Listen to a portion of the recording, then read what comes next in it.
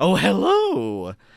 I thought I'd interrupt the show you actually wanted to listen to for a moment and just give you a big old thanks. This is our 11th show in 11 weeks, and last week we just hit 250 listeners, which is a big deal. It's very cool. I really like that. We're trying to make the best show possible every single week, and it's really cool to know it's not the worst thing you've ever heard so far, at least. So this episode is a little short, but don't worry. Our holiday special comes out this week, too.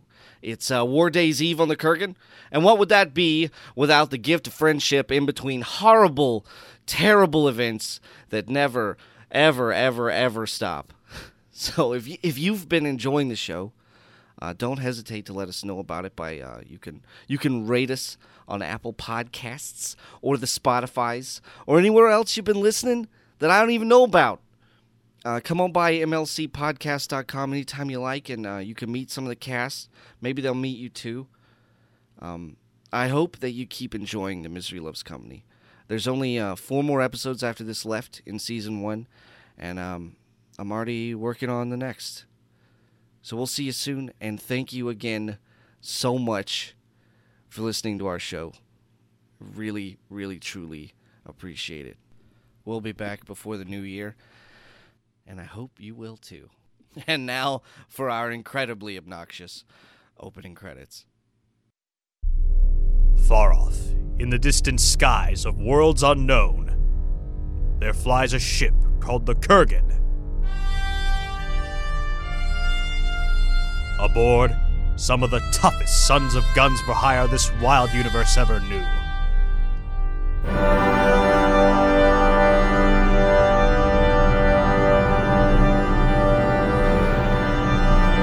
They are the Misery Loves Company.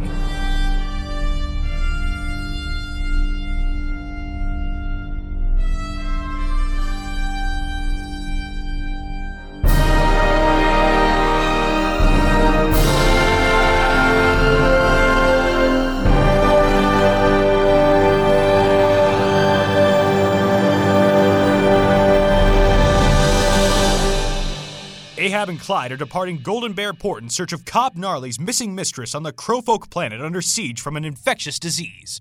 Did you pay for the shuttle while we were there? Nah, I forgot. I don't think anyone knows it was us. Save some money then. Well, I spent extra at the bar, so it balances out. How do you even drink anyway? Where does it go? Truth be told, I have no idea. Can you get drunk? Sometimes. My body is a wonderland, Ahab. One way to put it. Company member Ahab, do you remember when you told me to disregard the object that struck our hull upon leaving Golden Bear Port on our last visit? No. Something struck our hull as we departed, and you told me to disregard it. Still don't remember. Something has struck our hull. Disregard it, Kurgan. We're alive and home free. Understood, company member Ahab. Okay, Kurgan. Why do you ask? I believe the object was attached to the body of the ship awaiting our return to the port there. A signal was activated which attracted life forms to the ship. And? They boarded the ship via the escape vessel and are still on board. Wait, what? They've stolen Bernie and several weapons, as well as your nice new vest. Why would they steal Bernie? How could they steal Bernie? He's half the weight of the ship. Unknown at this time. Kurgan, report. Why didn't you stop them? I did not realize we had been boarded. Further, you told me to disregard the hull object, so I took that to mean disregard anything related to it. We need to work on your protocols. Damn it, where are they? At that moment, the life raft jettisoned from the Kurgan, heading into space. They have departed the ship on the stolen escape vessel. I want one day where everything isn't actively trying to ruin my life. I'll follow him. Kurgan, turn ship control over to me. Kurgan, guns out. Man, if Cobb's mistress dies or turns feral, he's gonna kill me. Turns feral? There's a werecrow plague on the planet we're going to. Werecrows? Yeah, look, I know I need to start telling you things sooner, but I always assume I'll have more than 15 minutes to talk to you in between horrible events. No, Ahab. This is the coolest thing we'll have ever done. I want to fight werecrows more than anything in this world. Wow. It's weird to hear you so excited. Where, Gross? Company member Ahab, our escape pod has landed on an asteroid ahead of us. Follow it down. Give me a scan. Affirmative. The asteroid is uncharted. No more than 10 life forms are on it. Too bad Bernie hasn't woken up. Sure would be funny to watch. Company member Clyde, I have a landing vector for you. Gotcha.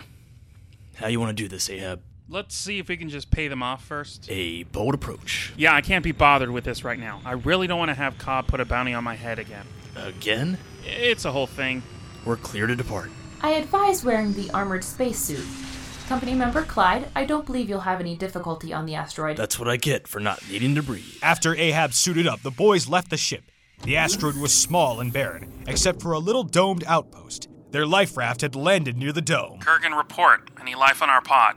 Negative. Clyde, you get small and check the inside out. I'm gonna knock on the door. Clyde vanished, slipping through the seals of the main door of the dome. Ahab spoke into a comm on the outside. Anyone there? Can I please buy back our stupid friend? About knee-high, weighs more than anyone can carry. Fun for everyone. Clyde, can you get me in? On it. What a gentleman. So fast.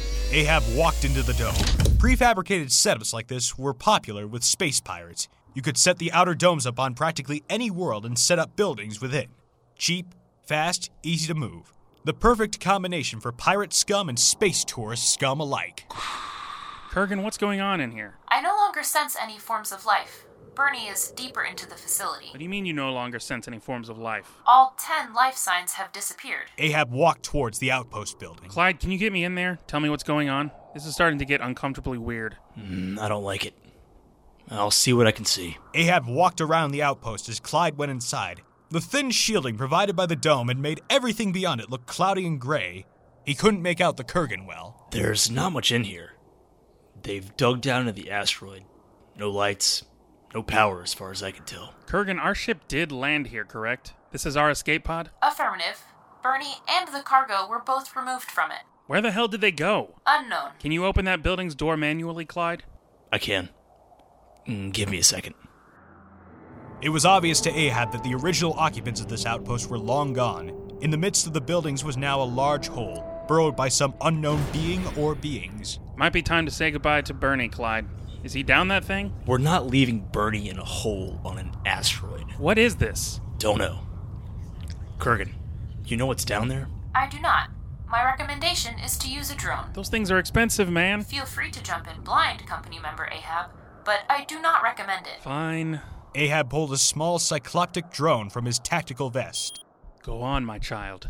Bring us visions of the darkness. You two never cease to amaze me with your melodramatic antics. Thanks for that ego boost. You're welcome. Do you have a visor? Yeah, I'll flip it on.